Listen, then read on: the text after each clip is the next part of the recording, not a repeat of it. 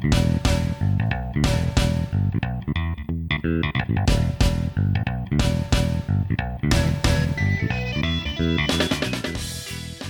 listeners, and welcome to a very unique and momentous episode of The Goods, a film podcast. This is Dan, and I got Brian with me. Hey, Brian.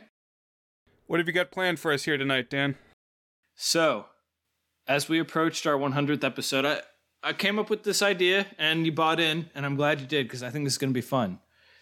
We have talked in the past about some of our favorite movies and this and that, and in the Eternal Sunshine of the Spotless Mind episode, I talked a little bit about my project of rewatching some of my favorite movies. And I thought, you know what? I've been really meaning to put together a top 100 movie list. And I want to share it with the listeners. I want to share it with you, Brian.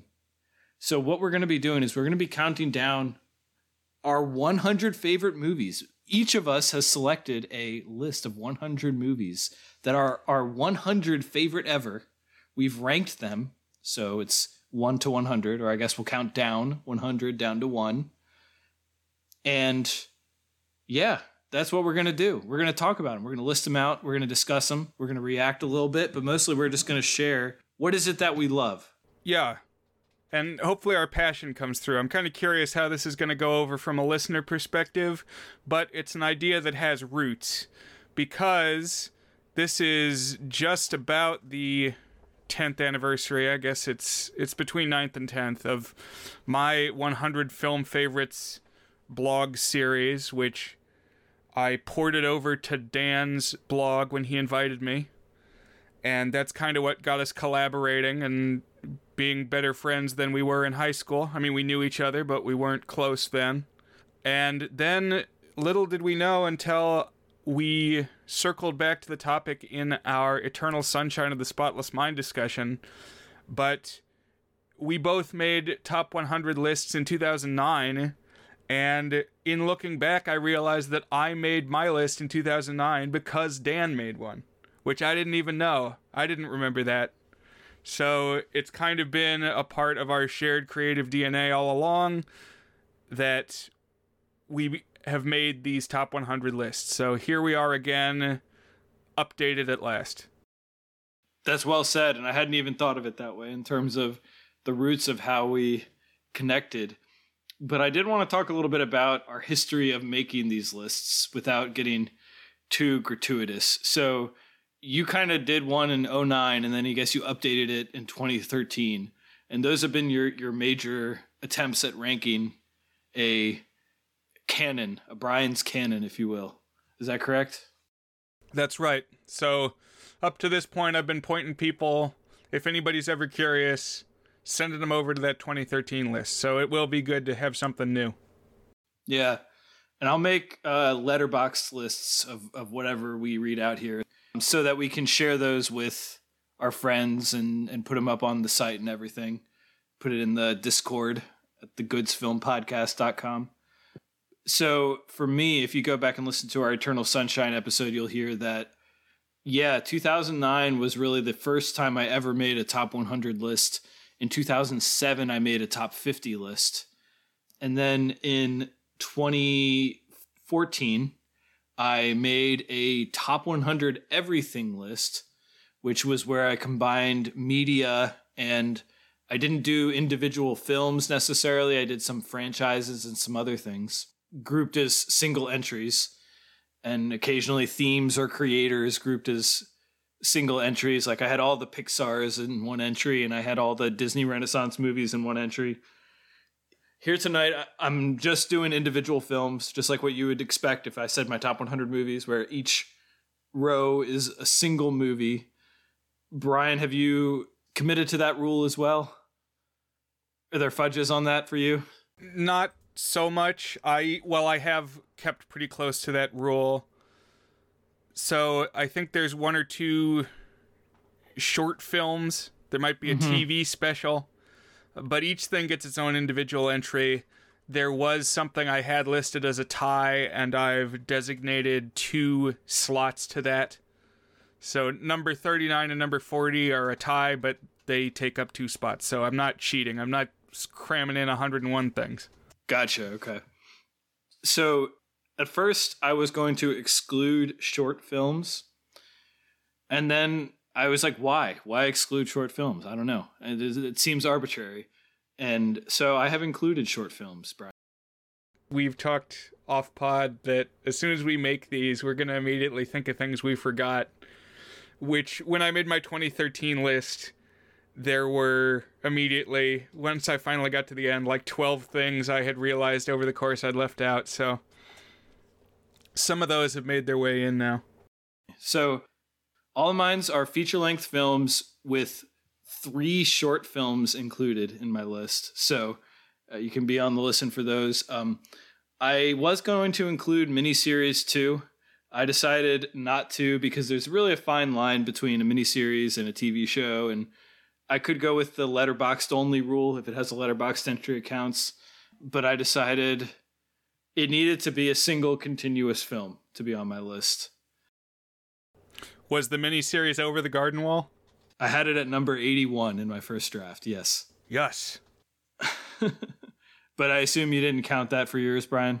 No, I didn't put it on mine. I consider that a TV show, but it's a fine line. I mean, it's like, 99 minutes long or something. Definitely movie length.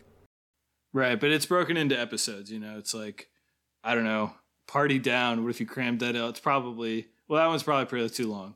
I mean, it's borderline, but I decided not to include Over the Garden Wall. And yeah, so I came up with a list of 100. But Brian, I got to tell you a couple more criteria and processes. But I want to hear yours, Brian. How did you come up with this list? Did you just spit it all out and organize? All right, well, yeah. I have a couple things I want to cover before we dive in. One is I wanted to gauge how much your list has changed, like percentage-wise, from the last time you did one, because mine has changed some, but not a whole lot. It's still going to have a lot in common with that 2013 list. So if people happen to have stumbled across that before, you're going to see a lot you are familiar with. But we've got some new inclusions. Some things have shifted around, gone up, gone down. And you know what? That 2013 list had a lot in common with the 2009 list, so I'm set in my ways in some regards, but I'm feeling good with where it's at right now. Some factors that went into play. I think I've given preference to originals over sequels. And things tended to rank highly that had very tight scripts. Like if it felt like every part of the script was needed and it was all placed just so, that tended to do well. Some exceptions to that, but that definitely was a point in a film's favor. What about you, Dan? How did your new list compare to past efforts, and what were some things affecting whether things moved up or down? So here's how I came up with my list. And I think this will inform how similar or different it is to my past lists. So at the beginning of 2022, I found all of my various ranked lists that I had ever assembled. And I put them into a master list. Every film that appeared in any one of them, of about 250 films, called, in my letterbox list where I assembled them, called Dan's Pre-The Goods Canon. This is a list of everything that I had ranked as a favorite ever prior to the start of The Goods. And I have since then, so some of them I had watched by the start of 2022.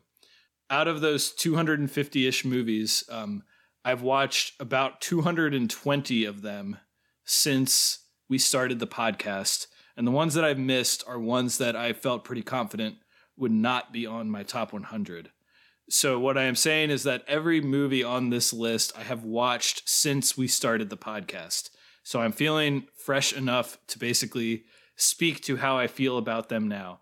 In fact, the way that I generated this list is I took out of the 650 or so movies that I've watched since we started the podcast, I took the 152 movies that I have given either an exceptionally good on our Is It Good scale, a 7 out of 8, or a tour de good on our 8-point scale, which is the 8 out of 8.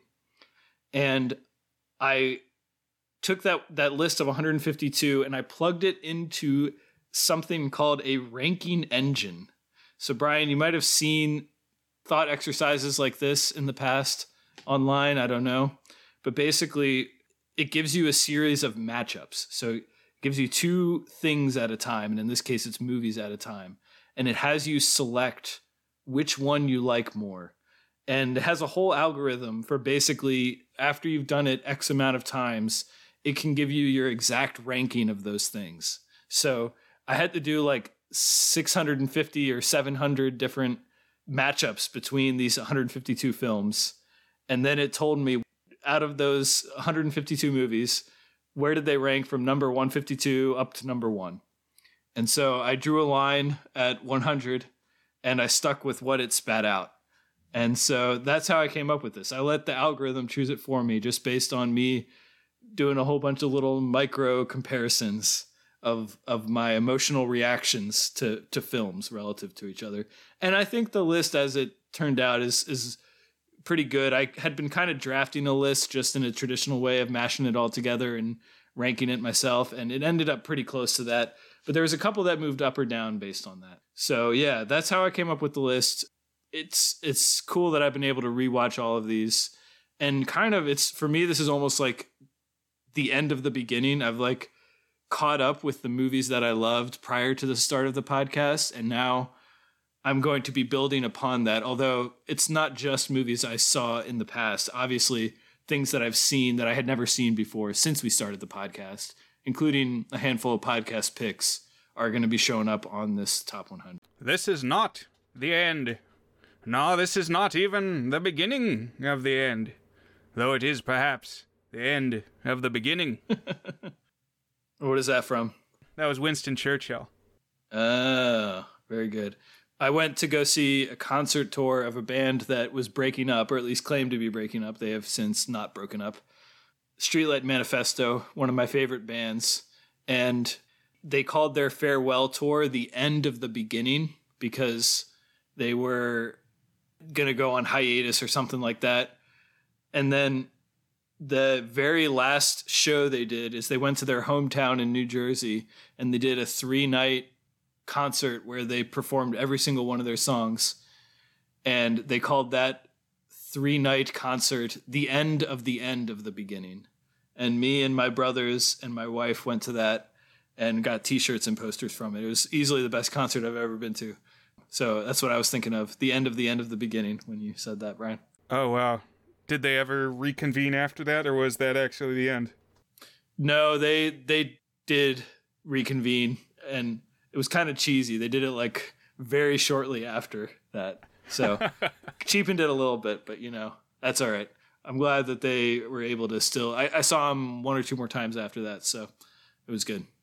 All right. Well, that's exciting. I got one more thing to ask you before we start listing things, which is, what sorts of things have you been doing to get hype about this? That's a great question. Because you got to get hype, Dan. Yeah. It's going to sound kind of masturbatory, but I was clicking through my reviews and my Letterboxd entries and looking at the posters. That was all. I mean, just thinking about the movie as I clicked through them. What about you, Brian? I feel like you have a more fully formed thought on this. Well, I have just been playing music from the various soundtracks, which, I mean, a lot of the music that I like to listen to is stuff I've heard in other things anyway. Movies and TV and video games. Breaking Bad. But, yeah, that's how I got where I'm at right now. This level of frequency, just this energy, ready to discuss my favorite movies, cranking those tunes. One of which is Thneedville, even though the Lorax will not be among the 100. Oh, bummer. That's just what you got to start with. You got to start your playlist with Thneedville. Good morning. Yeah. Awesome. That's good. A couple of these movies have tightly associated songs in my brain. And there was 1 or 2 of them I actually paused to listen to the song when I thought of it. Although I don't think I will be talking about those today. Because our plan is we're going to do this in 2 outings tentatively. We're going to go up through 26. We'll see how we're doing time-wise. Then that would leave 25-1 in our next episode. Let's aim for that, Brian. And then I think what we'll do is alternate giving 5 entries in a row, and then the other can give a very brief reaction. And then we'll do like a sentence or two on what the movie is, why we picked it, as we announce it. Okay, so like we're saying 5, but maybe we say a sentence after each one? Yeah, the other host can then, if they want to, react after the 5, basically. Got it. So shall I kick things off? Yeah, go for it. All right, so I'm going to do 100 down through 96. So my first 5 on my list. At 100, I have Inside Out from 2015. This is Pixar's brilliant deconstruction of human emotions as living entities in this preteen girl's brain. I think it's pretty flawed. We've talked about it, but extremely moving. Go listen to our top 5 Pixar list to hear a little more about it, and then even the Monsters, Inc. episode. But that's what I have at 100. At 99, I have A Few Good Men from 1992.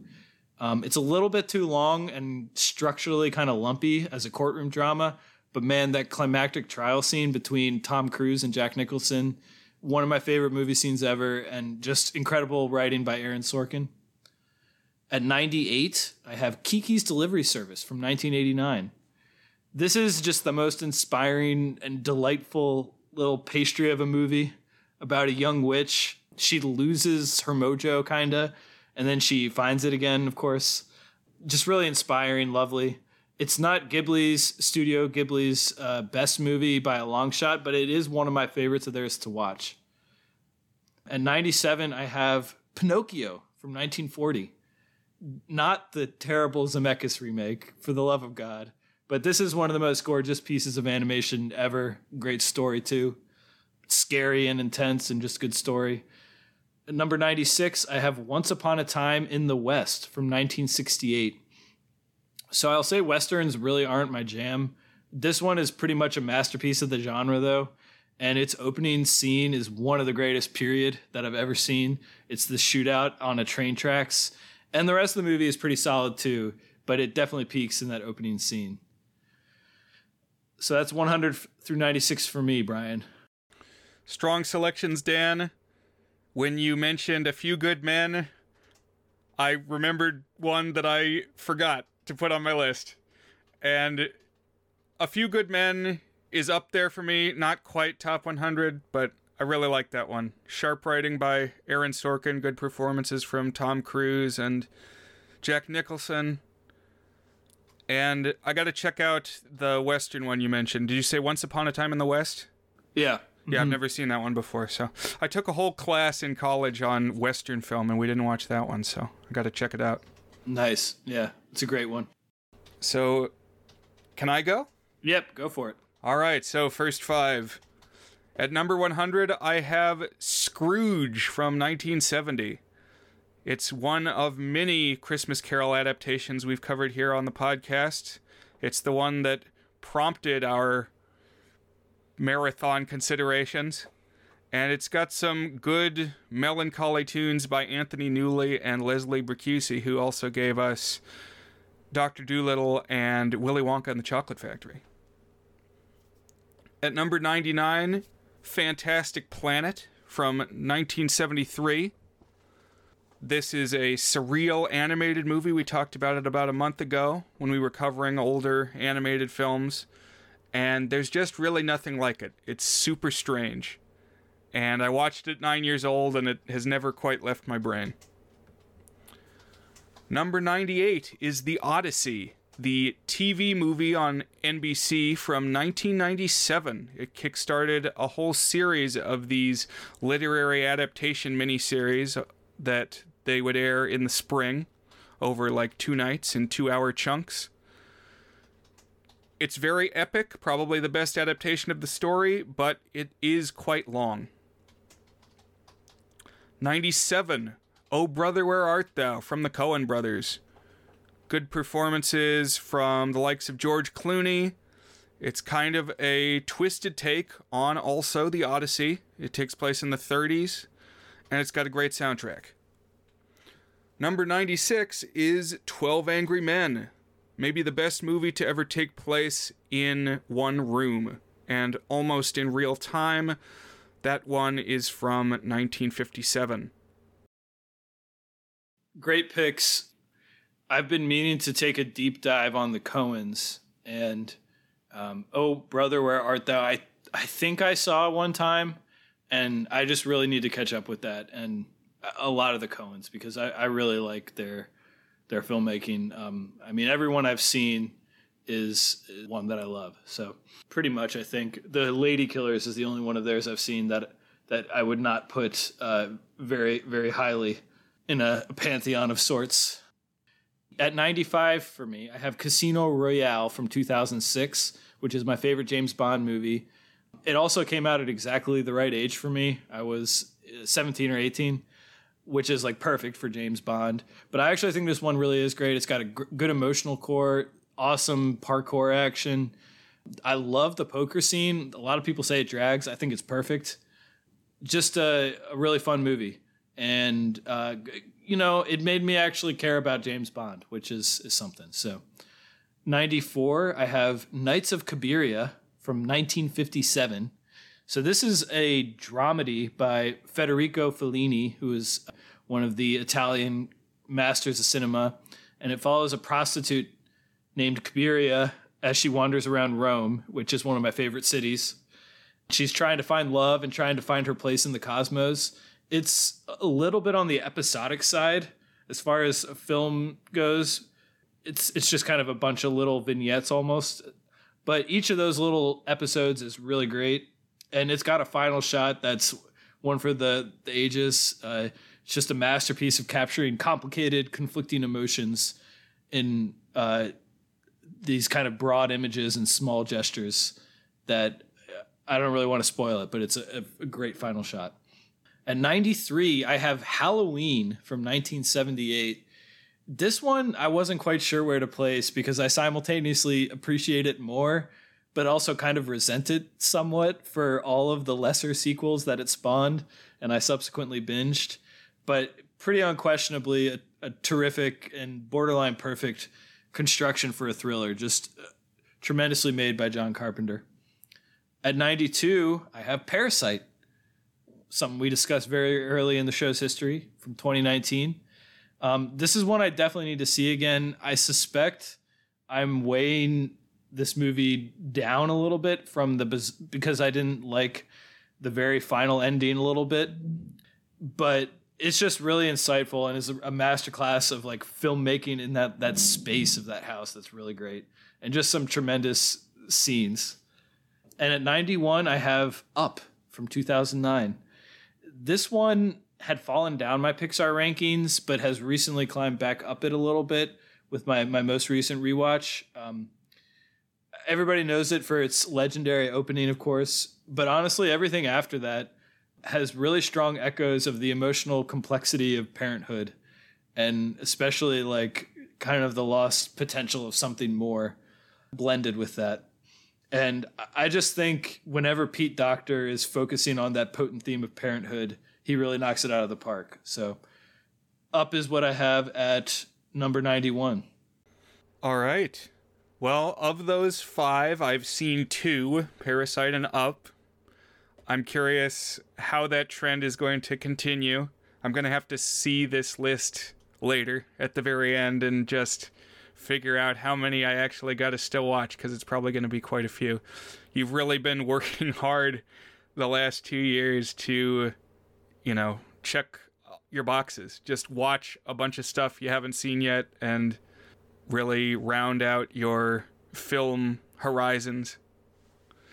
I know you've been working through like a bunch of different lists, people's oeuvres, their filmographies, lists that people have suggested, like 1,001 movies to see before you die, and I commend you for that. A lot of mine is just stuff that I happened to see because it looked interesting on the video store shelf.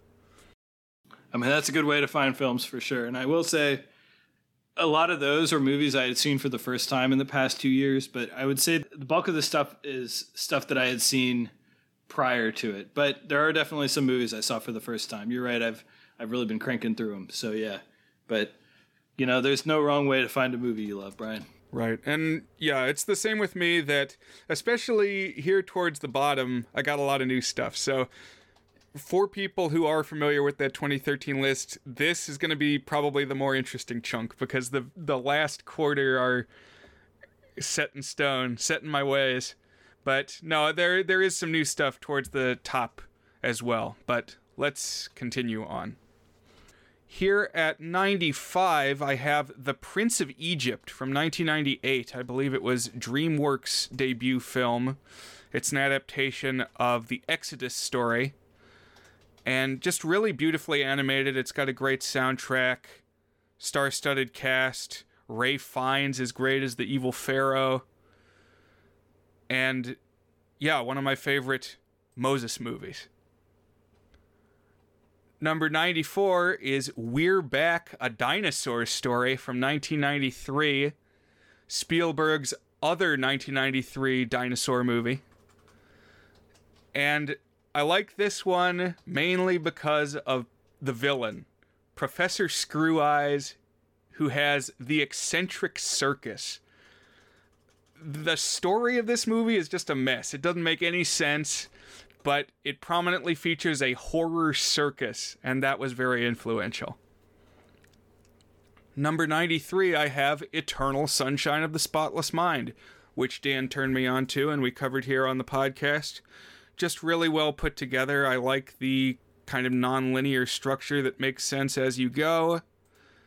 And the idea that, like, high school grads or GED equivalences can get jobs poking around in your brain, I found very funny.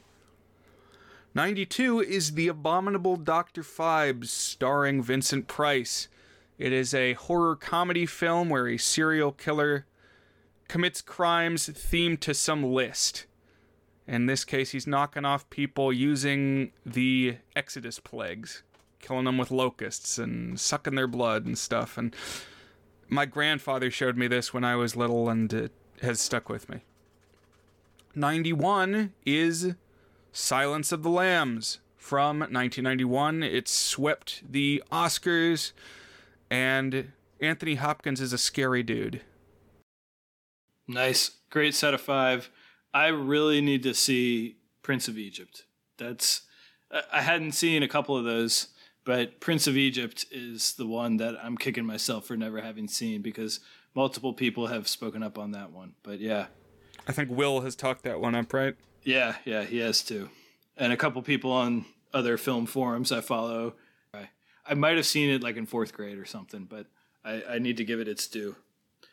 All right, at number 90, I have the 2007 comedy Knocked Up. It's way too long and bloated, and the stoner stuff in there is a little much for me. But this is simultaneously one of the funniest movies I've ever seen. And it has this entire arc of Seth Rogen and Katherine Heigl having a baby that really captures the emotional extremes of that situation, including the giddiness of when the baby finally arrives. Really just a really complete film-going experience and one that stuck with me. At 89, I have The Apartment from 1960, which is one we discussed on The Goods with Nate. The more that I think about this movie and like remember things about it, the more I love it. I'm definitely going to rewatch it in the near future to determine if it actually deserves this spot up here. It's darkly funny, well acted, really just perfectly filmed by Billy Wilder. And I really love the lead performances and the cadence of the dialogue and everything. So I'm going to give this one another go and see if it actually deserves this spot. But I'm feeling really high on it right now. And this is where I have it at 89. 88, Teen Beach Movie from 2013. All right, this is probably just indulgent, but I did put this movie in my top 100. That amazing soundtrack, the choreography, the summer vibes, homage to the Beach Party movies, and it's got some surprisingly thoughtful layers to it. It's still a DCOM, Disney Channel original movie, but it works for me, and it's in my pantheon, as you can see, Brian. At 87, I have Boogie Nights from 1997. So when I think about this movie, I kind of waffle back and forth between feeling like it's a little bit too generous with its huge runtime. It's like 3 hours. And also just really generous towards its characters, like a lot of wish fulfillment stuff in there. But also just so many details about it. And this is liable to either go up or drop off the list after I rewatch it and maybe settle in on my opinion on it a little bit more. Not sure if it would have made it prior to listening to the Rewatchables episodes on it recently, Brian, but that definitely helped it. It probably still would have made it, but maybe not quite up at 87, maybe a few slots lower. At 86, I have Hercules from 1997. There's something about this movie that makes it feel a little bit like a minor Disney work, I guess. There's just something like a little bit lighter compared to some of the other Disney Renaissance works. But it makes up for it in that it's just so watchable. I adore so much about it. Very funny, hilarious, great soundtrack. And then that's Phil's Boy at the end. It's a top 10, maybe top 5 Disney moment for me. All right, so Brian, that's my 90 through 86. Nice. Yeah, I've seen more of those 5 for sure. And talking Disney movies, at least the animated corpus they've produced, I feel like they're going to be underrepresented in terms of movies that I watch a lot, because I've watched so many of those so many times and generally enjoyed them. A few will be popping up. And you threw Boogie Nights in there, so that's one I steered you toward. Glad you checked it out and appreciated it. All right, so for my number 90, I have Jumanji, the original from 1995. This is probably fueled by nostalgia. I was just 5 years old when this came out. We rented it from Blockbuster. I think it came with like a box of popcorn and Werther's Originals or something. But it's just a really cool idea, having a board game that comes to life and haunts your town with wildlife, and things just get more dangerous and deadly until you are forced to finish the game. Number 89, I have Napoleon Dynamite from 2004. This was my quintessential high school experience movie. Just a dork doing what he does. Like in the opening, he reels an action figure behind the school bus out the window on a piece of fishing line. It's just a bunch of random episodic stuff, but it appealed to me at the time, so it's here. Number 88 is Hot Fuzz from Edgar Wright in 2007. It's part of his 3 Flavors Cornetto trilogy. They're all very well written and have more to them than what you might suspect at the surface. Number 87, The Fall from 2006. This comes from the mononomic director. What do you say when it's just, they don't have a last name? I'm not sure, but this is from Tarsum, who was like I think he's Indian. You might have to fact check me on that, but he was like a commercial or a music video director, and he traveled all around the world for that.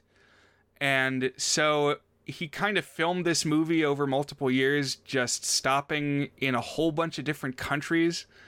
So it almost seems like impossibly beautiful, because he just captured all the most beautiful places all over the world. And it's like every frame of the movie could be a calendar page or like a default desktop. Number 86, The Rocketeer from 1991. This combines a lot of genre elements I like.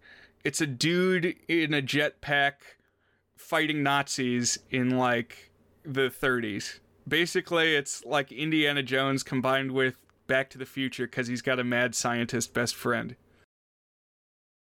Nice. Yeah, I've seen Tarsum credited as Tarsum Singh, Singh also. But yeah, I haven't seen that one, and I've always been really intrigued by it, and you've had good things to say about it in the past.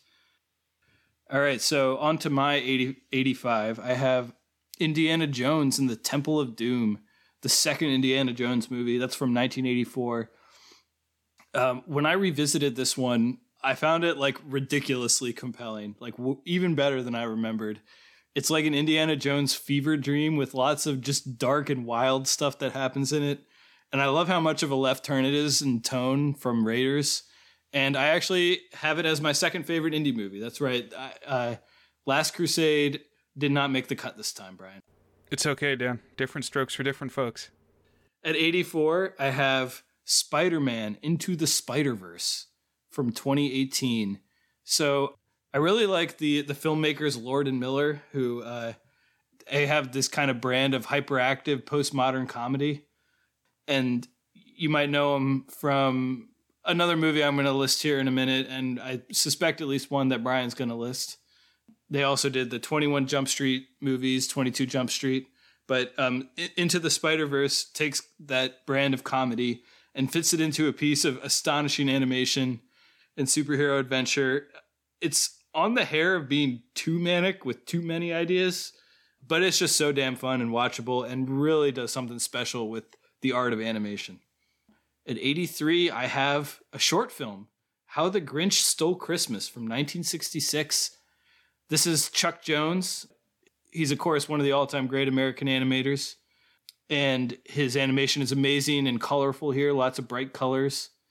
And I just love the zesty comedy and the kind of fun set pieces of the Grinch doing all his Grinchy things. And I just love that it's got a big warm heart at the end. And I definitely contend that You're a Mean One, Mr. Grinch is one of the great songs ever made for film. At 82, I have Harry Potter and the Prisoner of Azkaban from 2004, which is my favorite Harry Potter movie.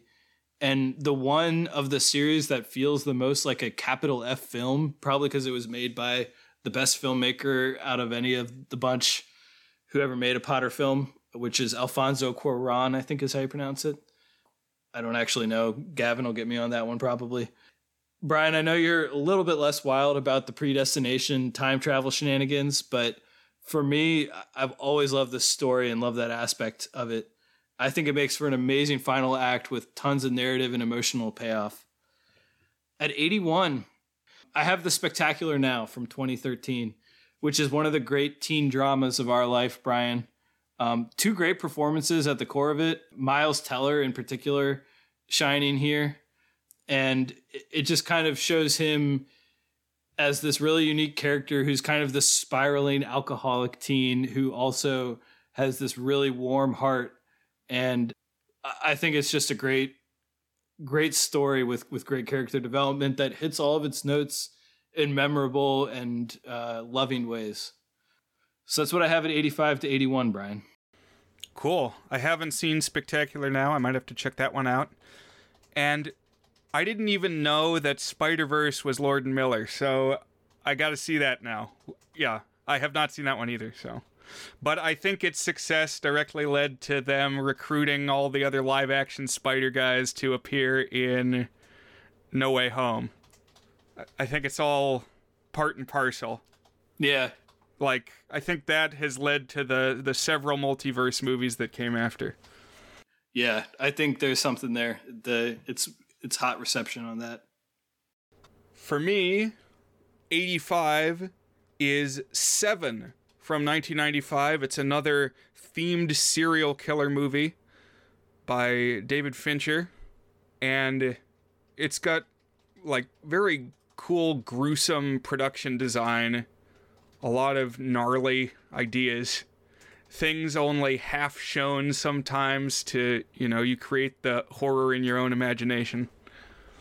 Number 84 is Parasite. As we go, you're going to see more and more overlap, I think, from 2019.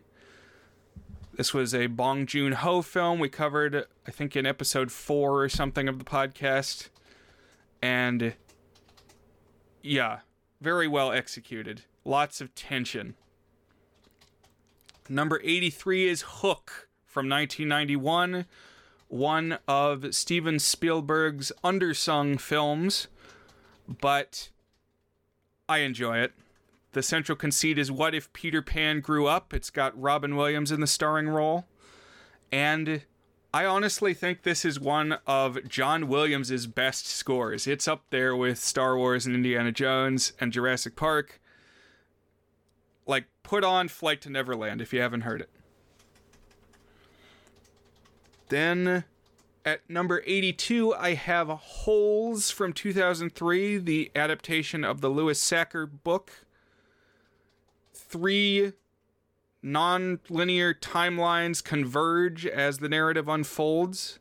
So it's quite complex for a children's book and a children's movie, but satisfying. And at number 81, I have M by Fritz Lang, 1931, Dawn of the Silent Era.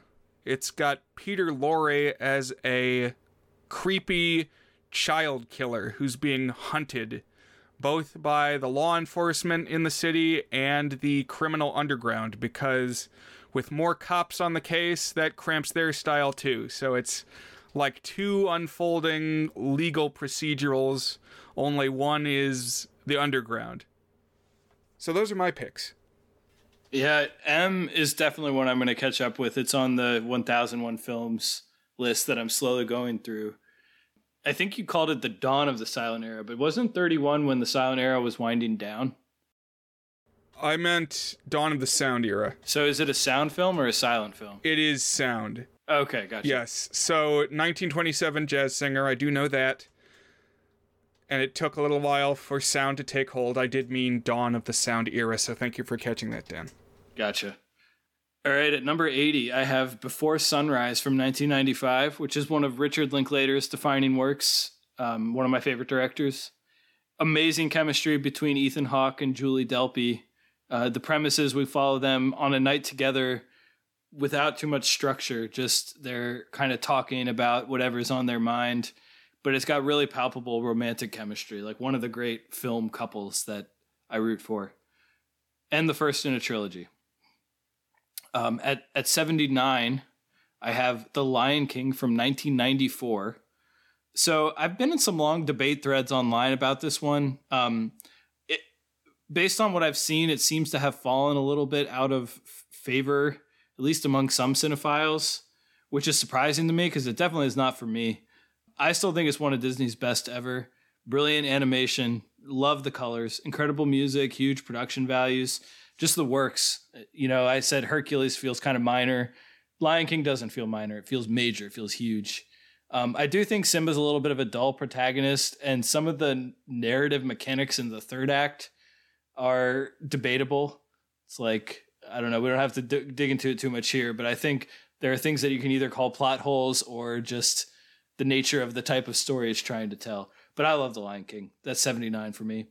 78, I have Drinking Buddies, which is a movie from 2013.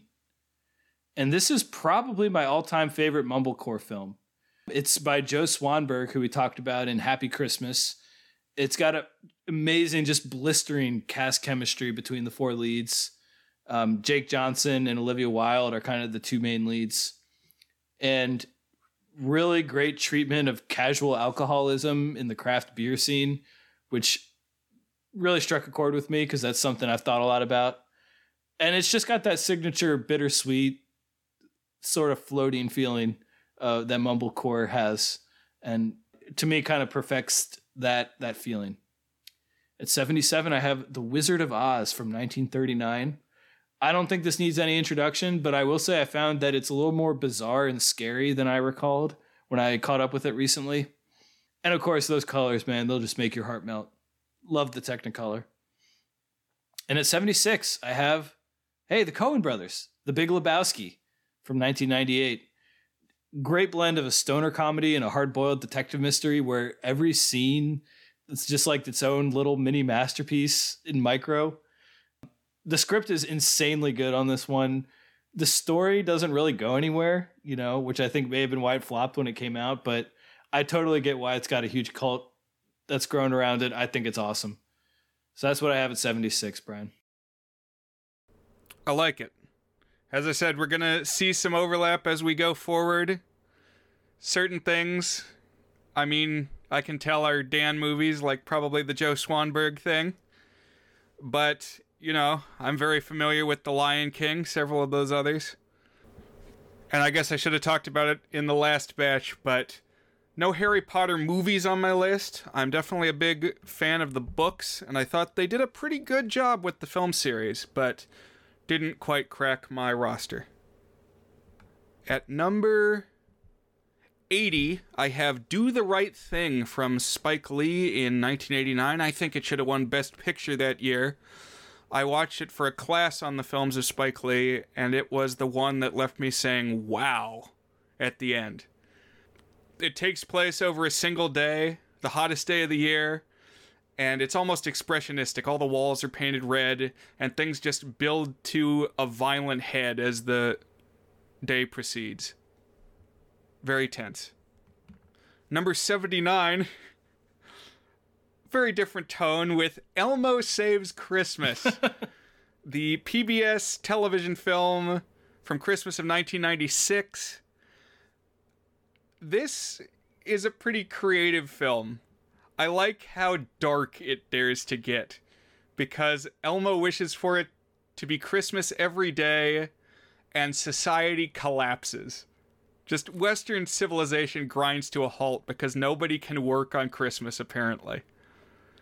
Which, of course, is not really the case, but is a good, funny way to depict it, and I just like the adults grimly saying, "It's Christmas forever."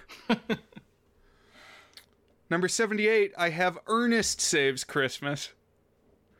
I thought I had to put these two together. That's a 1988 film, and it has Ernest P. Worrell helping Santa Claus pass on the mantle to a new person.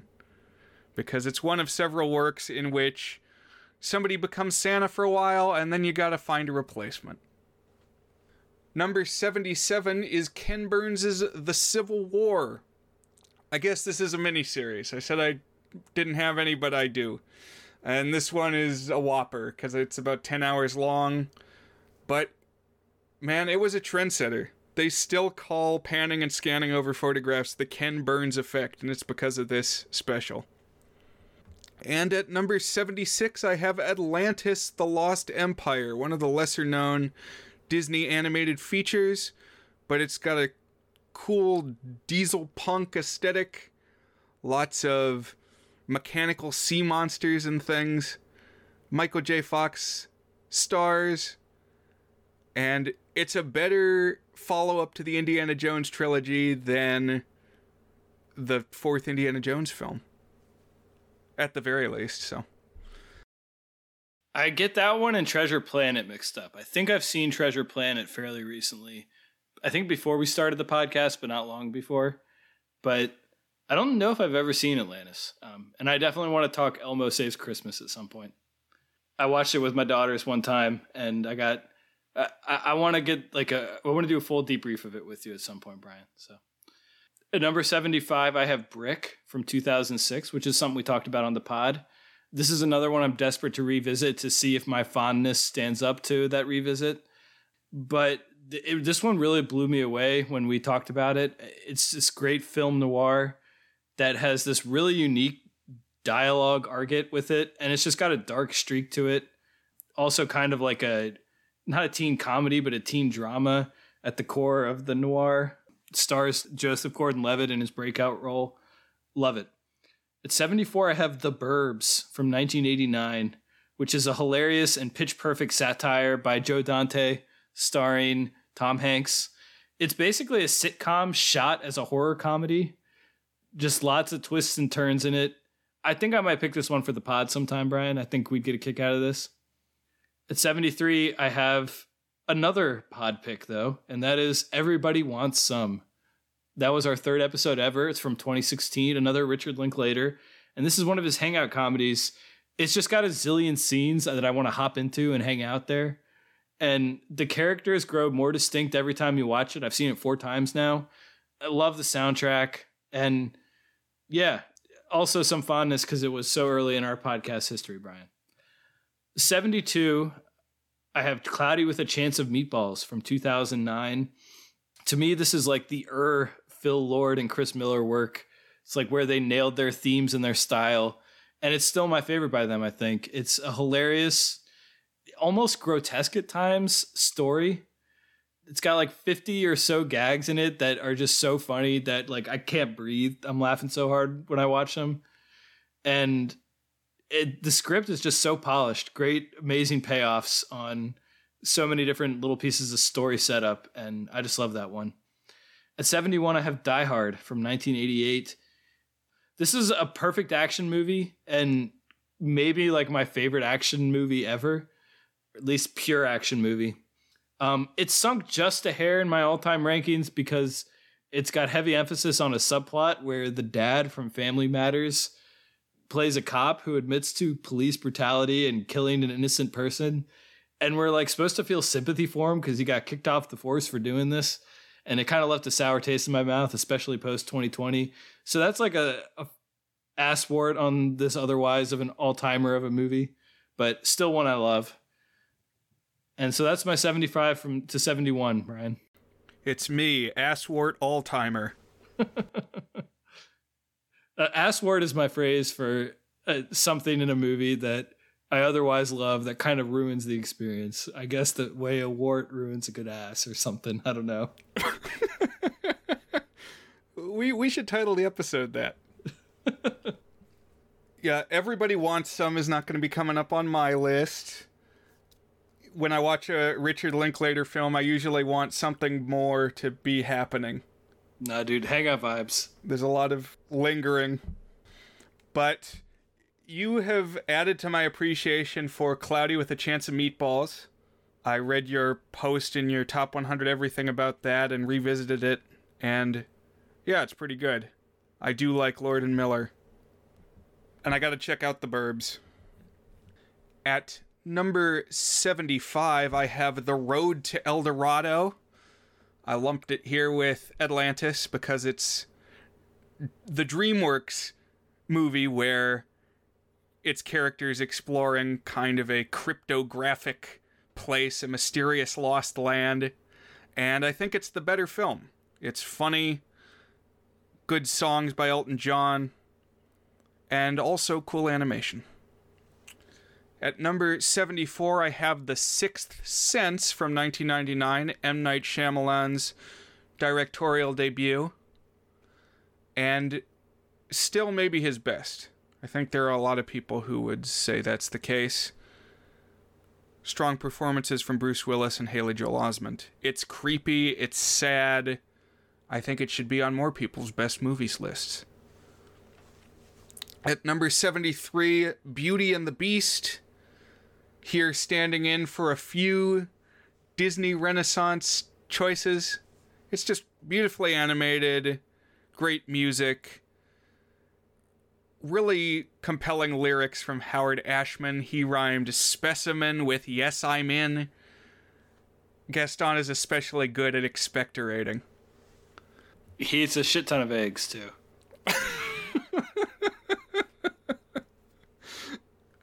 Unhealthy cholesterol intake.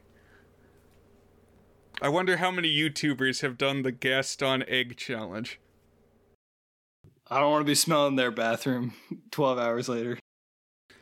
At number 72, Scooby-Doo on Zombie Island from 1998. A direct-to-video film. I remember my folks picking this one up for me when it came out. It kicked off a yearly run of direct-to-video Scooby movies, which continues to this day. And it's just really good. It's set in New Orleans and inspired me to make a creepy New Orleans pilgrimage with co-host Dan Stalcup in 2016. And at number 71, I have Inside Out, the 2015 Pixar film. This is my favorite recent Pixar. I mean, 2015 is already 7 years ago at this point, but I really dig the world of this film. It almost seems like a Wonderful World of Disney installment from like the 1960s. Just abstract concepts rendered in vibrant colors. I told Brian over the weekend I went to a children's museum with my two daughters and my wife, and we went to their special exhibit that was Inside Out themed. It had a giant bing bong, and it had this thing where you could write memories on pieces of paper and it would light up balls, just like the memories in the Inside Out. And it was really nifty. There was a pretty good production value on it. And it was like all branded and stuff. So Disney must have had a hand in it. And it was pretty great. At number 70, I have The Usual Suspects from 1996. It's kind of hard to talk about this one and why I love it without flat out spoiling it. So I'll just say that I find long stretches of it aggressively mediocre in the moment and fascinating metafictional thought exercises in retrospect. And you should go watch it if you haven't seen it before. At 69, I have Spirited Away from 2001. Which is one of Studio Ghibli's masterpieces of animation. One where I admire it slightly more than I love it, although I do love and admire it quite a bit. So I guess it's kind of a wash in that regard. It's just this terrifically dreamy story of a girl who enters the spirit world. And in some ways, it's a metaphor about finding your identity as you become a young adult. But it's also just kind of about nothing except battling weird spirit monsters in a bathhouse. So... love Spirited Away. At 68, I have Little Miss Sunshine from 2006, which is an incredible comedy that was also like really formative to me. It was one of my first forays into indie films and art films. I guess you can call it an art film. I don't know. I guess I just mean films that you would watch at Cinema Arts Theater rather than at Regal. But I found this one really holds up. Amazing cast. And so many of these lines are just seared into my brain because I watched this movie so much when I was 18 and 19 and 20. Go hug mom is a line I think about a lot when I see somebody upset. It's a sign that Paul Dano holds up at one point. At 67, I have Spider-Man from 2002. One of the best superhero movies, period. It laid out the comic book movie template and tone that's still being followed today. And I don't think it's been topped as an origin story, Brian. Special shout out to Willem Dafoe in this one, who might be the best comic book movie villain ever. Up there with Heath Ledger. I think they're 1 and 2, or 1A and 1B. I'm going to butt in and just appreciate the weird way you pronounce Spider-Man. It's like that Andrew Garfield clip where he says, just one guy, just one Spider-Man. The way I just saw it written out as Spider-Man, like it always strikes me it has the hyphen, at least in the Raimi ones. I don't know if they do that with the new MCU ones, but with the Raimi ones, it's the dash in the middle. So I always read it with that cadence in my head. But at number 66, I have the most recent movie on this list, which is Shithouse from 2020.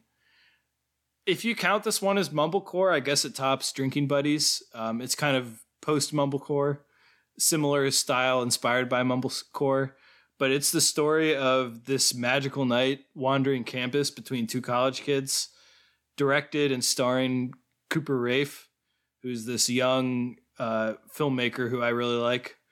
And then we follow the kind of brutal romantic hangover afterwards.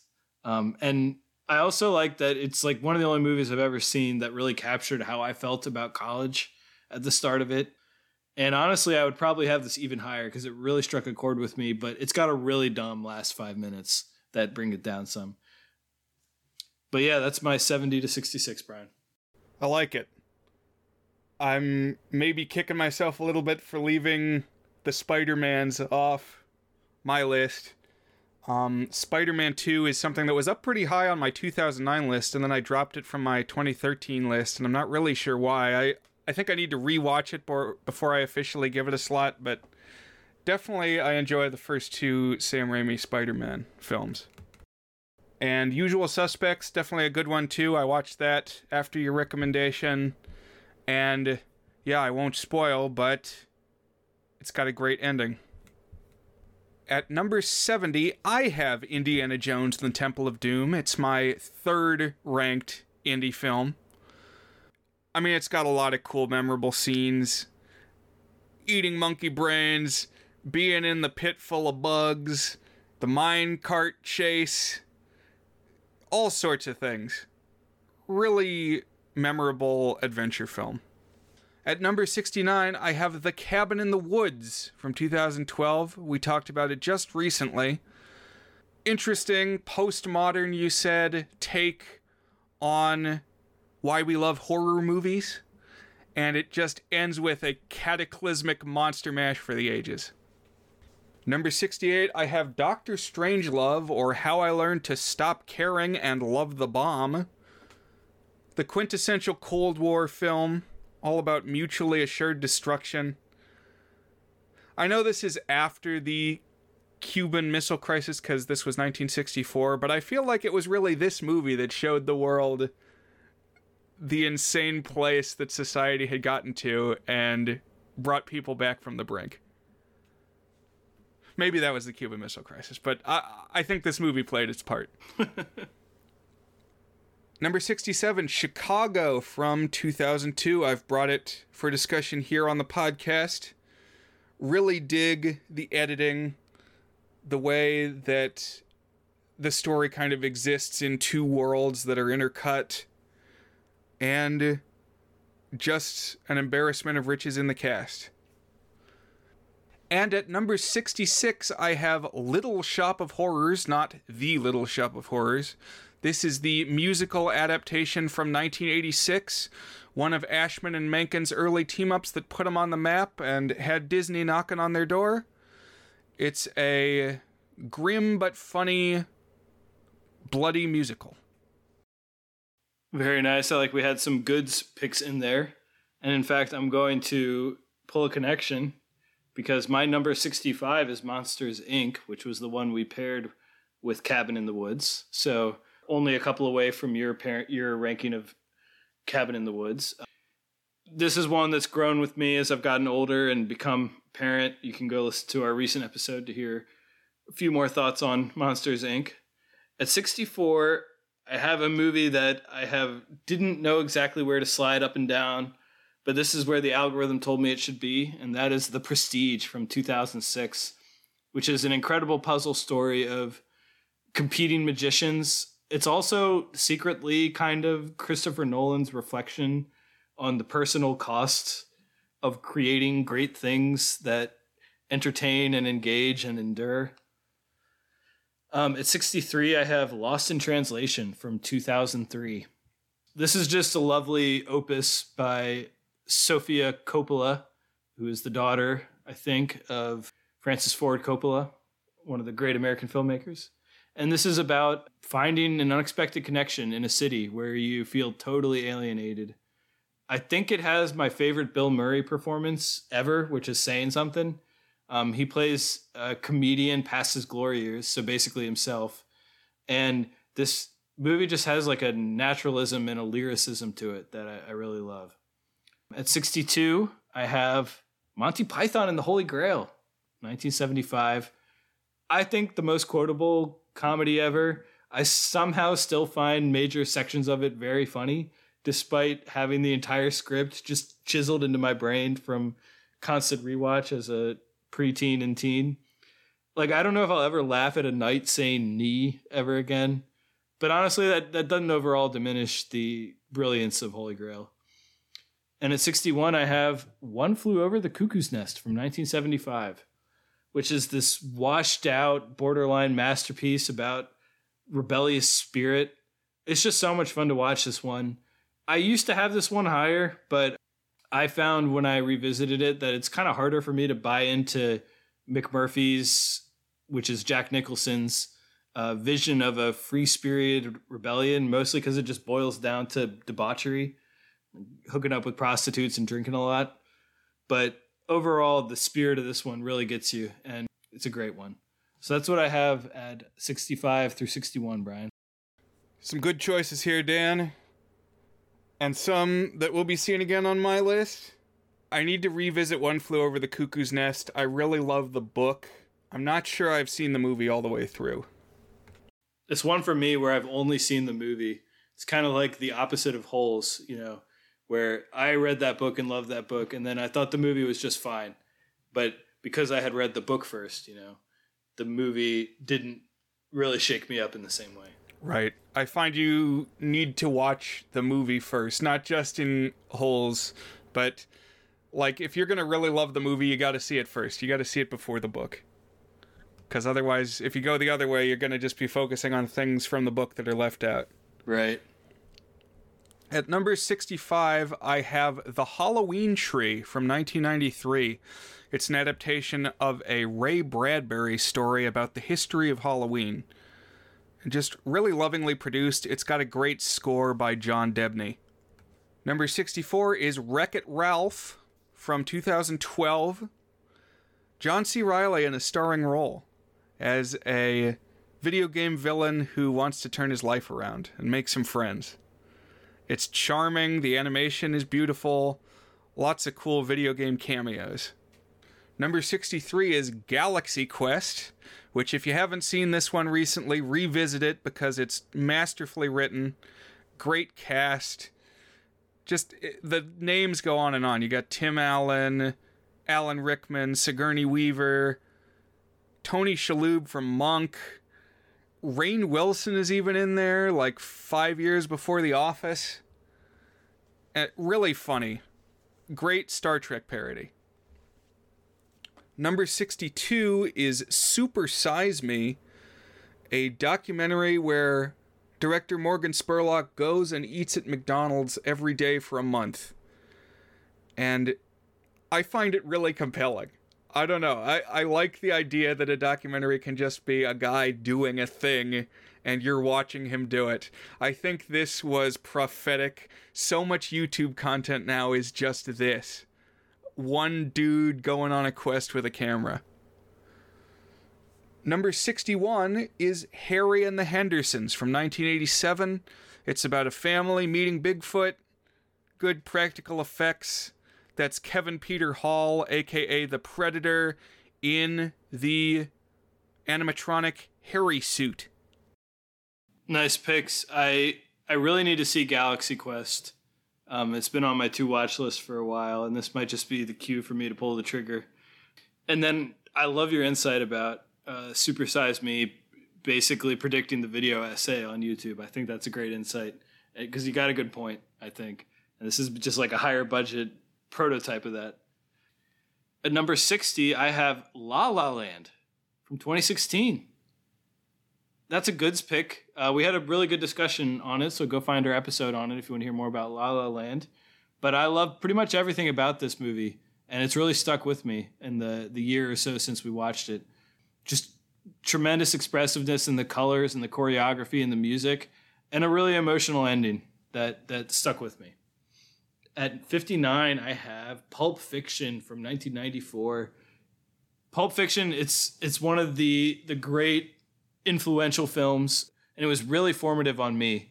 It's a little bit uneven as a sort of episodic anthology film of sorts, but there's just so much electricity in the dialogue and the acting. It's pretty irresistible to watch. At 58, I have one that was a little lower on your list, and that is Silence of the Lambs from 1991. Really haunting and immaculately constructed. It's pretty much perfect as thriller filmmaking, like from start to finish, so engaging. I don't think I'll ever get tired of watching it. At 57, I have Adventureland from 2009.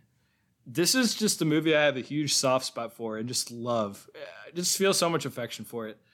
And it was renewed when I rewatched it. I was worried I wouldn't like it anymore, but I just fell in love again. In fact, even better than I remembered, I think. It follows Jesse Eisenberg as a college grad in the 80s who's stuck working at a theme park for the summer, and he's got to hang out with Martin Starr and Kristen Stewart for the summer. And it just pulls every nostalgia lever. A little bit of a hangout comedy, a little bit of like a little drama comedy with some story to it. Great vibes, phenomenal soundtrack. At 56, I have The Muppet Christmas Carol from 1992. Yet another movie we've talked about on the goods, but this has become a Christmas standard for me. Easily my favorite Christmas Carol, I think. And just love the music of it. It's really got the perfect tone, blending the comedy, but with the serious telling of the Dickens story with a great turn by Michael Caine as Scrooge. One of my go-to holiday movies. So yeah, those are my 60 to 56, Brian. Okay.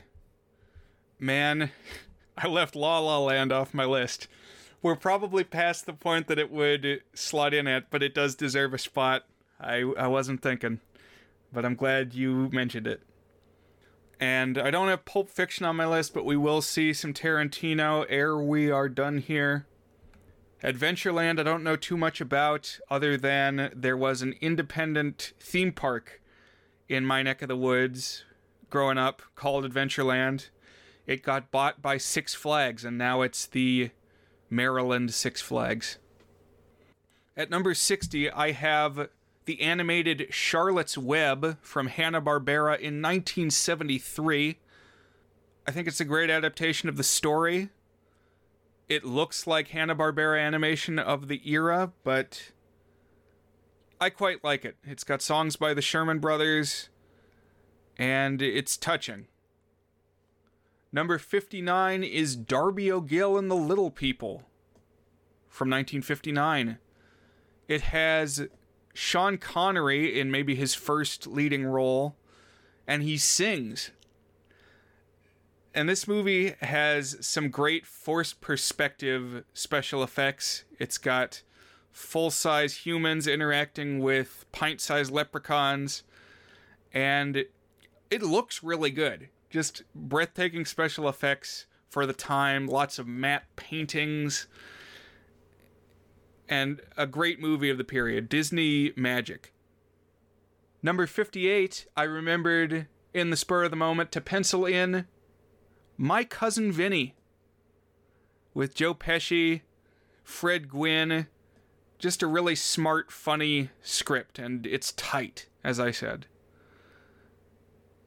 Number 57 is The Goonies, a 1985 film about down-on-their-luck kids deciding to go on a treasure hunt, venturing through the caves of Oregon.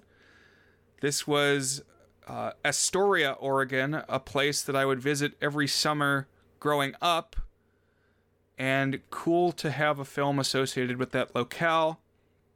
Number 56 is The Sandlot, a super nostalgic sports movie, basically a feature-length Wonder Years episode, and maybe it's schmaltzy, maybe it's episodic, but it really takes you back.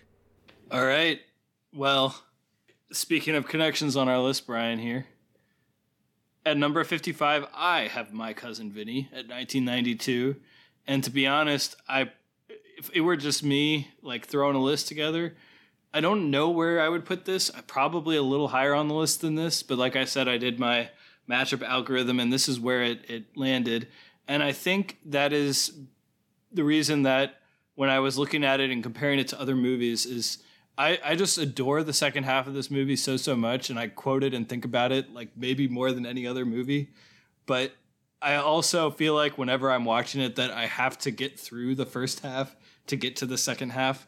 I think there's a few scenes here that are pretty superfluous and rough, but I still absolutely love My Cousin Vinny so much. At 54, I have another courtroom movie, and in fact another one whose name has been uttered tonight. That is 12 Angry Men from 1957, which is basically flawless as a chamber drama, like you said, Brian, all in one room. And I think it's actually gotten better with age, as I need something idealistic to inspire me to really believe in the justice system as shared by us as a people. And yeah, it's a great one. At 53, I have Radio Days from 1987, which is probably my favorite Woody Allen film from my recent binge of the first half of his prodigious filmography. It's the highest ranked Woody Allen film, so I guess it is my favorite. It is a 1940s nostalgia piece, which is not a time that you see like casual nostalgia about for obvious reasons very often. But that's what it is. And it's a series of vignettes about the radio and how the radio ties various people together and what those stories are. And I just love that it's really colorful and vibrant, ditching like how you normally see early century America in film as like this kind of dreary, desaturated, dusty place. Just very colorful and exciting film with, again, good nostalgia and just lots of moments in it. That's Radio Days, 1987. At 52, I have The Little Mermaid from 1989. I think the first half is unimpeachable, just masterpiece stuff, animation, music, and teenage longing. I do think the second half is great, but it loses a little bit of steam after Ariel stops talking. But definitely one of the great animated films of our lifetime, Brian. Oh, wait. My lifetime, not your lifetime, Brian. And at 51, I have, I think, the most recent watch of mine to make it. I guess Halloween might top it as more recent, so maybe second most recent. That is The Lighthouse from 2019, which immediately vaulted up pretty high here in my top 100, obviously. It's some of my favorite camera work that I've ever seen, this incredible black and white cinematography. And it captures this descent to madness in it. Robert Pattinson and Willem Dafoe are basically the only cast members, so it's kind of a chamber drama of sorts. And Dafoe's performance in particular, it's already on my list of my favorites ever. Just an absolutely mind-blowing performance with him with this guttural pirate voice, seaman voice. I love it so much. Awesome. I've definitely got to see The Lighthouse. I haven't yet. Teddy from Buzzed On Movies and his girlfriend went as the lighthouse keepers for Halloween, and that alone was enough to pique my interest. So, oh, nice. Got to check that one off. And The Little Mermaid is one that, for whatever reason, I watched all the time as a kid. It's definitely like top 3 of the Disney movies that I would just always have in the VCR. And you know, then I kind of forgot about it for a while, and then a couple years back they did that like live broadcast stage show, and my brother said that he had never seen it, and I was like, oh man, it's great. And I think probably another revision it would bump into the top 100, because I do quite like that one. And actually, my brother met Jodie Benson when she came to Disney World one day. So oh, nice. He has first-hand Ariel experience. All right. So for my list, number 55 is National Treasure from 2004, starring Nicolas Cage. It's another one that is a better Indiana Jones 4 than Indiana Jones 4. It's got a bunch of historical conspiracies at work. You know, Illuminati mixed with the Freemasons and all kinds of things. Like, all the treasures throughout history have somehow been condensed, and George Washington and Benjamin Franklin knew about them, and they're hidden under places that you went on your 5th grade field trip. But I like it. I am looking forward to National Treasure 3 if it ever happens. Number 54 is Shrek 2 from 2004. I think it only improves on the original. I mean, Shrek 1 is great as well. But what really brings this one home for me is the powerhouse musical number, Jennifer Saunders singing I Need a Hero, Holding Out for a Hero. Number 53, I have The Wizard of Oz. It stands the test of time unbelievably well thanks to that Technicolor all the way back in 1939. Some unforgettable images here. And as Dan mentioned, it's scary. I was scared of this one as a kid. Number 52 is Fiddler on the Roof, an epic-length musical about the persecution of the Jewish people in 1905 in Russia. And it just is a slice of life of a place and a time that you probably don't know a whole lot about. You know, it's the Russian Revolution that didn't work out. It's not the... I mean, Lenin was there, but he, you know, got kicked out of the country and bummed around for a while before he came back around and made it work. It just makes you empathize with these people who aren't having a very successful go of it. Number 51 is How the Grinch Stole Christmas, another one you've heard about already here tonight. Great songs, great storytelling. They slang their slew slunkas. They bang their gardinkas. Noise, noise, noise, noise. Masterfully read by Boris Karloff. Great quote there. All right, Brian, we made it through 50. We're halfway there. And I gotta say, on the Discord, we were talking a little bit about the notion of tiers in ranking and like grouping. And I do feel like we kind of hit a line right around 51 for me, where my top 50, I just feel massive feelings towards. Not to say that I don't for 100 through 51, but something special here at a turning point. And I will say at number 50, I have a movie that I first saw when it came out and somehow has only gone up over time. And that is Superbad from 2007. I think it might be the funniest film of my lifetime. And somehow I was tempted to put it even higher, but again, the algorithm spoke. It's on the sophomoric side, of course, but I just think Jonah Hill and Michael Cera are so good in their one epic night together, and the script is just full of gems. At 49, I have American Graffiti. This is one that I have really convinced myself I liked even more than I did in the moment. It might be a full-blown masterpiece. We talked about it on The Goods. Just a perfect summation of the end of an American era, and also, in general, end of adolescence. Incredible filmmaking by director George Lucas before Star Wars, and the single best rock soundtrack. At 48, I have Goodfellas, which is one of the, as far as I'm concerned, few perfect crime epics that I've ever seen. It's so rich, full of incredible performances and filmmaking. It's almost daunting to watch just how much good stuff there is in it. Like, I need to prepare myself to watch it. It's not just something I throw on.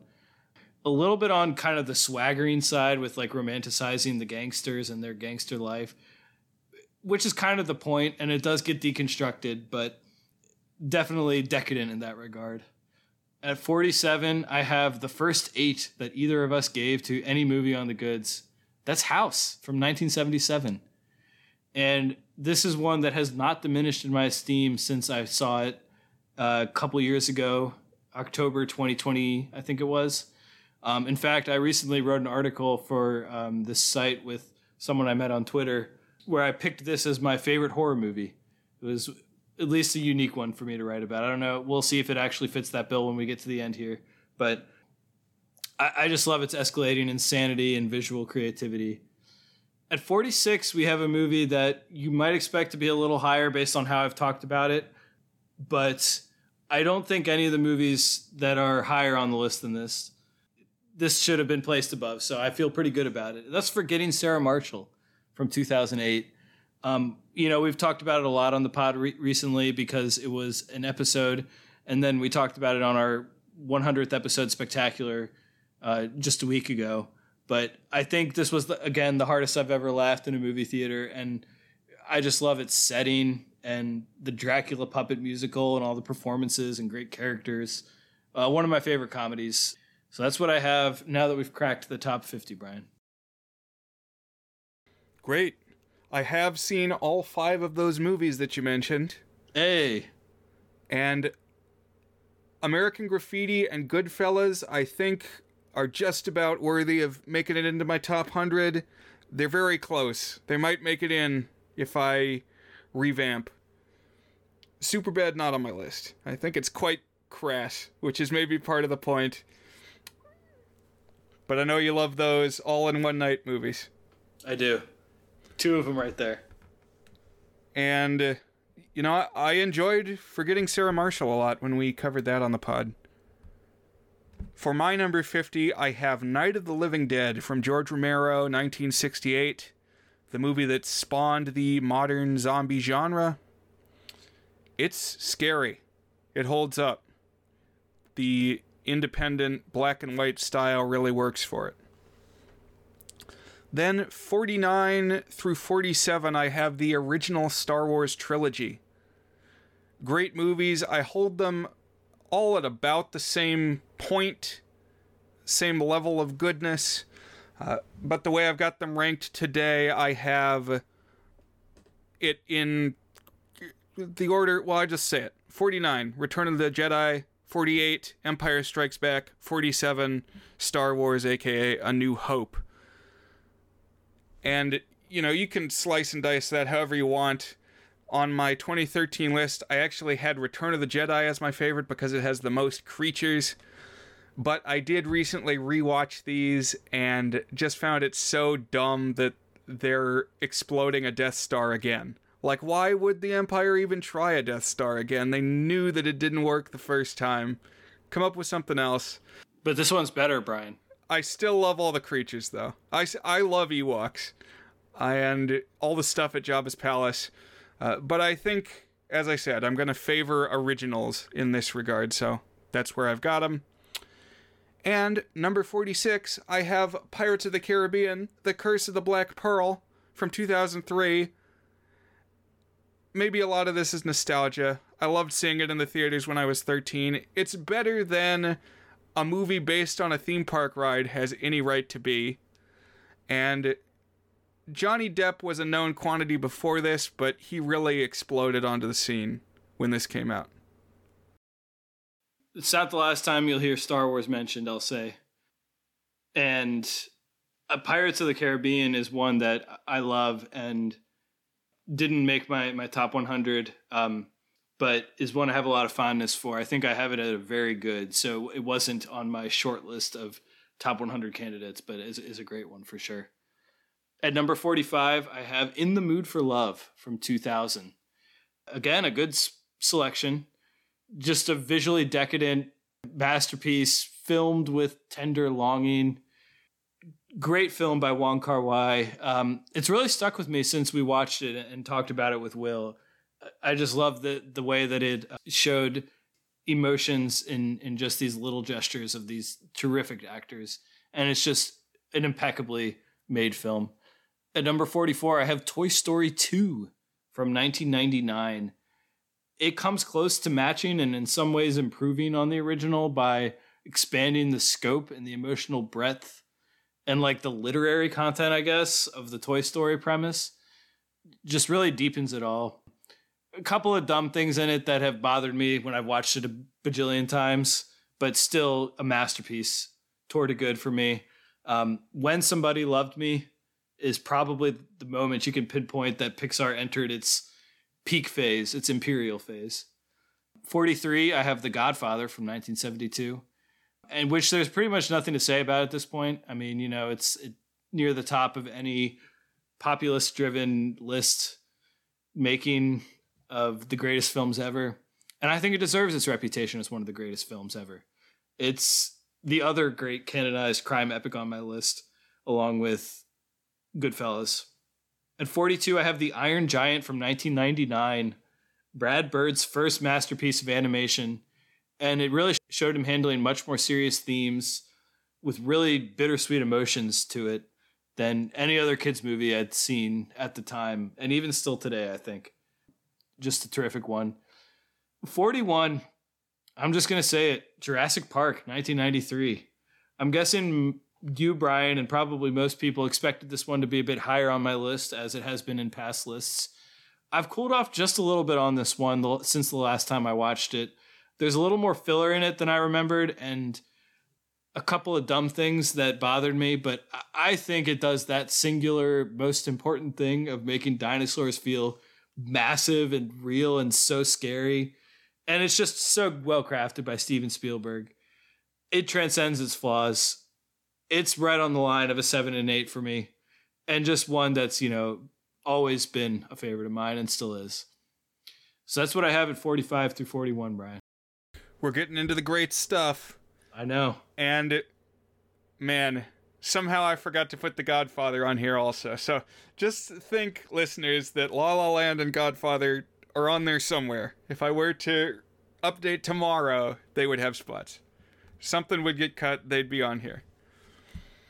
That's one that, you know, all the polls have it like right at the top, and unlike Citizen Kane, I think it deserves the spot. I don't love Citizen Kane. I think it repeats a lot of stuff because it does like the Rashomon thing, but Godfather is good. At number 45, I have Boogie Nights from Paul Thomas Anderson. This is one I discovered a few years back, and just immediately it pole vaulted into a slot on my list because I didn't know what to expect. other than it's set against the backdrop of the porno chic era of film history. But there's a huge cast, and pretty much everybody has an arc that goes somewhere that you don't expect. Or maybe you do, but you still are enthralled watching it unfold. Number 44 is Toy Story 1 from 1995. The first feature-length computer-animated film, and known for more than just its novelty. It put Pixar on the map. It's a story well told. Another great cast. It's funny. It makes you think. It warms your heart. It's one for the ages. Number 43 is Bridge on the River Kwai from 1957. A Best Picture winner. And it's got Alec Guinness as the star, as a British military officer who leads his team of POWs at a Japanese prison camp in collaborating on a construction project.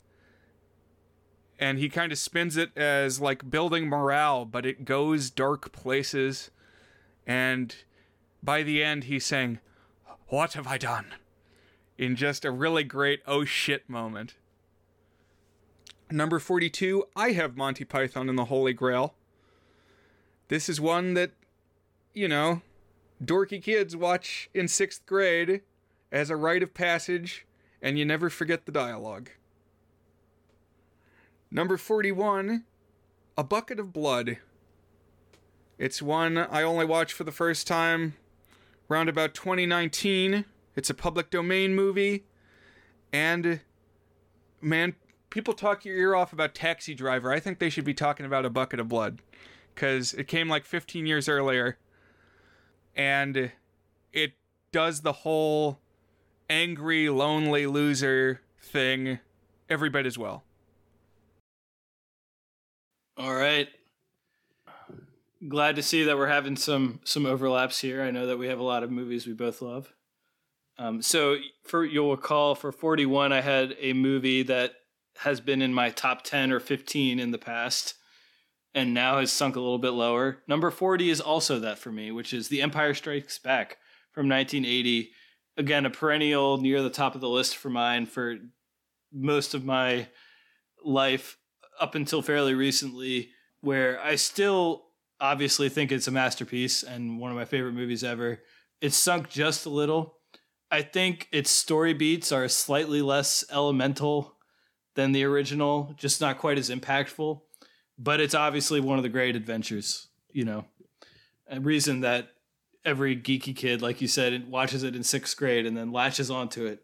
It's like The Empire Strikes Back and Monty Python and the Holy Grail, and then whatever Weird Al album just came out, or like the trifecta. At 39, I have Fargo from 1996, my next Coen Brothers selection. This is just this mordantly funny, dark crime story about a conspiracy gone haywire in snowy Minnesota. Hilarious performances, perfect script, mind-bogglingly great cinematography out in the snow. It's one that kind of feels like it's long, but is actually only barely 90 minutes. It's just so much of a gut punch. It leaves a long shadow. Masterpiece. 38, Brian. Near, far, wherever you are. That's Titanic from 1997.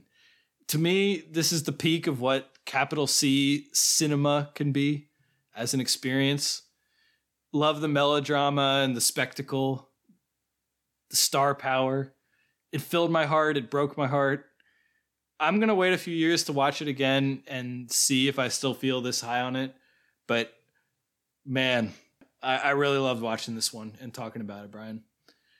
At 37, I have The Incredibles, which is one of Brad Bird's 2 Pixar masterpieces. Hold that thought. Really love the action, incredible use of incredible superpowers, and just a great yarn that does all of its storytelling so visually and remains one of the great superhero movies. And then at 36, I have Do the Right Thing from 1989 by Spike Lee. You said it all just right. It really captures the power of heat. I like that you said it was kind of almost expressionistic in the way that it captured this one city block and all these crazy characters and how that just kind of escalated into violence. It started as a hangout comedy with some tones of racial tension to a race war with characters we had come to love. And so, yeah, that's what I have there for that set of 5, Brian. Oh, man. Really great pack of 5. My favorite of your grouping so far. And Fargo, man, you really got me, like, reevaluating my list, because Fargo is at least up there for me, maybe past American Graffiti. It's, like, biting at the heels of The 100, so probably worthy of a spot. Definitely gets an honorable mention on my list because, yeah, it's great. Steve Buscemi really shines. Yeah. William H. Macy, too. Yeah. Those are my 2 favorite performances from that. And I'm glad you got Titanic on your list. And Incredibles is one that grows for me every time I watch it, too. So, man, really making me think about my choices. But for the moment, I have number 40 and number 39 as a tie. These are the movies Follow Me, Boys from 1966 and Mr. Holland's Opus from 1995. And I've got them right at the same slot because they're very similar. They're both about the life of a teacher. Well, Mr. Holland's Opus is a music teacher, and Follow Me, Boys is a scoutmaster. But these are roles they kind of fall into. They have other dreams, but they start teaching because, hey, it's convenient, you know, and it'll pay the bills for a little while I'm pursuing what I really am passionate about. But then the years slip away, and we check in with them periodically as time keeps slipping into the future. And suddenly 30 years has gone by, and what have they done? What do they have to show for their time? And the answer is that they've touched hundreds of young lives. And that's their legacy, is that now the whole community owes a little bit, every single one of them, to these influential teachers that they've had in their life. And of course, you're crying by the end. Tearjerkers extraordinaire. Follow Me, Boys, and Mr. Holland's Opus. At number 38, I have The 5,000 Fingers of Dr. T, one that has leaped about 35 spaces from my old list. My appreciation for it has just grown. I love the crazy colors. It's surprisingly early. This movie is from 1953 and is just soaked through and through with Dr. Seuss's creative vision. At number 37, I have The 10 Commandments, an epic from Cecil B. DeMille in 1956. And this is one of a couple on my list that just gets better every time I watch it. I have more of an appreciation for all the sub-threads that run through it. It's a huge cast. And at the center are the great performances from Charlton Heston as Moses and Yul Brynner as Ramses, 2 brothers who were already rivals but are now turned outright enemies because of their faiths. Really compelling stuff. And at number 36, I have one that, for whatever reason, appeals to me, but critics don't seem to like it. It's Dr. Dolittle from 1967. It's got Rex Harrison in the lead. Music again by Bricusse and Newley. I like the idea of this guy who's a misanthrope. He loves animals way more than he loves people. And he's kind of fighting an unpopular battle for things like vegetarianism and seeing animals' souls. And maybe not a case that I'm championing as I chow down on chicken wings or what have you, but he really makes a compelling figure. Nice picks there, Brian. I'm I'm not sure. I guess I've seen the 5,000 Fingers of Dr. T, but that was one where I did not have very good coverage of your fives. And in fact, I had 5,000 Fingers of Dr. T as an honorable mention, ranked around 115th on my master algorithm. At 35, I have Ratatouille from 2007, which is, of course, the other of Brad Bird's Pixar masterpieces. Kind of a bizarre story and premise if you think about it. I think he kind of inherited the idea and made it into his own thing. But he really did make it his own thing. It like manages to capture these huge themes of like why we make art and who can make art and who decides what art is great. And also like who's worthy of honoring and giving your praise and affection to, and all these kind of complicated themes tied up in this goofy story about a rat that controls a dude by pulling his hair around. It's just so funny and goofy, and so some good chases and stuff. Love it. It's a masterpiece. Love Anton Ego's monologue. I ended our first episode of The Goods by reading Anton Ego's monologue, and I still think it holds up. Also, shout out to Everything Everywhere All at Once, which didn't make my top 100, but is something I gave an exceptionally good and has probably the best or at least the most memorable Ratatouille parody that I've seen in it. So that's 35. At 34, I have Psycho from 1960, which is just a perfect slasher. It kind of breaks into two halves. I think the first half is way better than the second half, although I think the second half is a masterpiece too, so maybe not way better. Just this really suspenseful and twisty story that is beautifully shot by Hitchcock in black and white. Thrilling, great use of score to evoke emotions, but also there's something minimal about it too. Just a tremendous movie. 33, I have A Charlie Brown Christmas from 1965, which is my favorite holiday special of any kind, I think. Bill Melendez does great animation, especially taking kind of this low budget sketch style of animation and making tremendous character animation out of it. I mean, obviously the jazz music, unforgettable. And I just love its great melancholy tone that builds to a really moving and authentic portrayal of the spirit of rebirth that is at the heart of Christian Christmas, which, you know, normally I don't like if things get too didactic and religious, but I think it really fits the tone just right. And man, I love this. It's a tour de good for me. Charlie Brown Christmas. At 32, I have WALL-E. That's right, 2 Pixars in this batch of 5. This is a masterpiece that I think gets slightly less interesting as the runtime goes along, but overall it really holds together. We talked a lot about it in our Pixar top 5. It's a mind-boggling piece of almost radically minimal screenplay that kind of contrasts the soul emerging from the creations of this increasingly desolate, inhuman world that's around us, and how we humans kind of need to use that as inspiration to kind of reconnect together. And then it turns into a 2001 pastiche, which is still fun, but is not quite as moving as the way WALL-E is dancing around to Hello Dolly. And then at 31, I have Before Sunset, which I had Before Sunrise a little bit earlier. Before Midnight didn't quite make it, but is also an exceptionally good for me.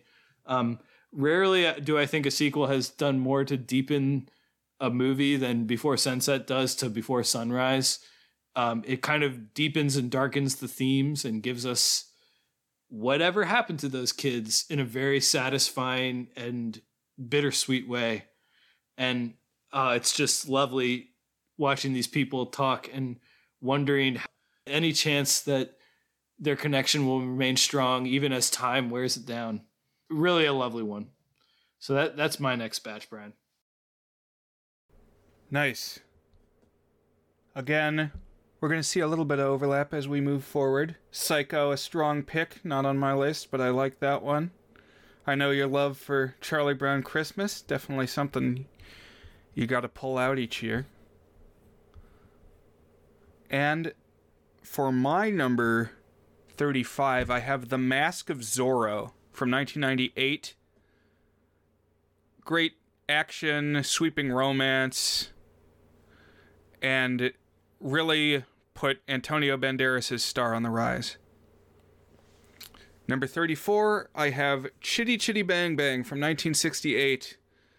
Another of those 60s family musicals of which I happen to be fond. More Sherman Brothers songs, Dick Van Dyke in the lead role, and just some pretty creative visuals, ideas. You got the flying and floating car, the scary child catcher, and even things like the state fair and the toot sweet instrument candies. It's just cool visuals, and if you get the Blu-ray, there's really eye-popping colors. 33, I have Elf. Something which was not on my 2013 list, but is one that every time I watch it, I appreciate it more. It makes me laugh all throughout. Will Ferrell's zany antics with James Caan as the deadpan straight man, just not having any of it, is hilarious. Number 32 is also Dan's number 32 pick, WALL-E. For both of us, the 32nd favorite film. Wow. And I just quite enjoy it. I'm going to try to be more interesting than that in the things I say going forward, because obviously these are all going to be movies that I like. But yeah, that first half of the movie where it's almost a silent film, WALL-E doesn't even have a mouth. It's just all expressions of his binocular eyes. And it works. You're swept away. Number 31, Castaway from Robert Zemeckis in 2000. It's Tom Hanks and Tom Hanks alone out surviving on an island, and you're watching him piece together the necessities of survival. Not too many people can carry a Last Man on Earth type story, but Tom Hanks does just fine. Great picks, Brian. Obviously, we feel similarly about WALL-E. We both think it's approximately the 32nd best movie we've ever seen. In fact, precisely. But on to my 30 to 26, which is the last five we'll be talking about for this podcast episode. At number 30, I have a member of our 16 club, and that is Groundhog Day from 1993, which, as you all know, invented the time loop premise and storytelling format, but really just perfected it too. I love it for that time loop storytelling, but even more so, I love it for the way that it uses that structure to really dig at what makes us human and the way that we experience the world. It's a really thoughtful masterpiece. I still think the rom-com elements are a little underwhelming, but I like everything else about it.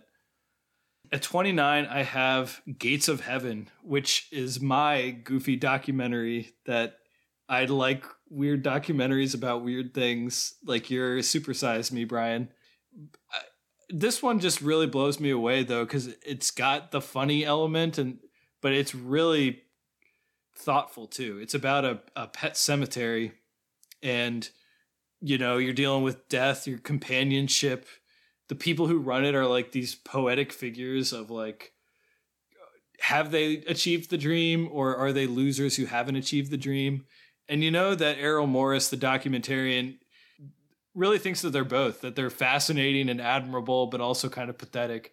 And it's just like Mark Twain-esque dialogue. Like, you would find it in a great piece of literature, how funny and riveting and ironic some of the monologues we get in here are. Definitely got to see this one if you haven't, Brian. At 28, I have The Truman Show from 1998, which is a great high concept that's perfectly executed and manages to be richly literary in addition to just being a good yarn about a dude who lives in a TV show. I mean, it's obviously great satire and a great story, too. At 27, I have Amadeus from 1983. Now, loyal listeners will know that I strongly dislike biopics in general. Don't like musical biopics very much. This is the exception. Just an amazing piece of drama, tremendous production values, but also has this because of the F. Murray Abraham performance and framing story, has this like sense of spiritual destiny that's only enhanced by the beautiful classical music and just such high drama and an epic, and really engages me. That's what I have at number 27. And then at 26, I have Brief Encounter, which is a film from 1945 by David Lean.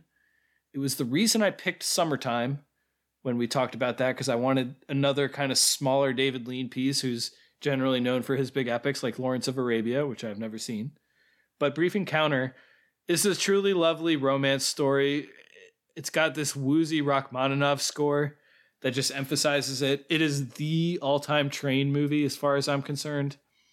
And it's a tearjerker.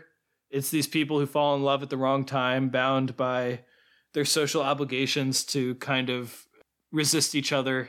And it's just perfection. And this mature, complex love story in Britain in the 40s. So, Brian, that's how I wrapped up my first 75 on my top 100. Wow. I might have to check out Brief Encounter. I definitely got to check out Gates of Heaven. You've talked about that several times, and it is intriguing to me. And The Truman Show, that's one I haven't thought about in a while. That is a pretty unique movie. I love Amadeus. You'll hear about Amadeus again. At number 30, I have a musical biopic. It's Walk Hard, the Dewey Cox story. We've brought it into discussion several times. It got its own dedicated episode not too long ago. John C. Reilly is a musical talent. Genuinely a good singer. And lots of creative faculties went into this movie. More than I think they needed to just do a biopic parody. Like, great songwriting here. So many funny comedians turn up. And I'm gonna sing its praises whenever I get the opportunity. At number 29, I have Willy Wonka and the Chocolate Factory from 1971. Great piece of family film. More music by Ricusi and Newley. Gene Wilder is a gem as the title role. Alternately charming and outright scary. Just a very quirky, unforgettable movie. Number 28, Jurassic Park from 1993. What always strikes me is two things.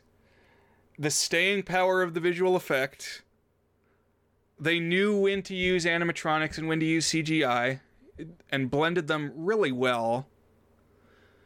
The other thing is, how is this movie so good and none of the sequels even come close?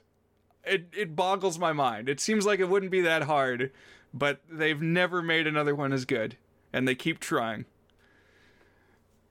Then 27 and 26, I have the Back to the Future sequels. Specifically, I've got Part 2 at 27 and Part 3 at 26. To some people, that's blasphemy. I like the third because it takes you to a distinctive time period. It takes you to the Wild West, whereas Part 2, so much of it is just reliving the first movie. And they do it in cool and interesting ways. They really wrestle with the nature of paradoxes and how they work in this world, and branching universes and all of that. So it's definitely cerebral. But yeah, I like the cowboys in Part 3. So that's how I wrap out the first 3/4 of our discussion. Lots of good stuff in here, Brian. Obviously. By definition, lots of good stuff in here. I'm really excited to see where we go for the top 25. I have a couple of ones you may or may not be expecting, and some ones you're expecting. And I assume the same is true for you too, Brian. Yes, same to you. Things that I know you're waiting for. Yeah, and I think some overlap, and I think some not overlap too. So this was really fun. I had a lot of fun putting this together and a lot of fun sharing it. I don't know how if it's going to be fun to listen to, but if you did listen to it and you made it this far, you didn't just click on the Letterboxd list to see it. Thank you, listeners. I appreciate that. Share us your top X movies list, top 100, whatever. A lot of people do top 250s if they're really cinephiles. Maybe someday I'll be able to do that. I don't know. Top 100 is good for me right now, and I'm feeling good about this list, Brian. I'm feeling good about your list, too. You got some doozies on there. Yeah, but as I said, room for improvement. We're going to see more movies, we're going to think new things, and we're going to evaluate. But thank you for listening to what we had to say, listeners. Hope you join us again for the big reveal of the top 25.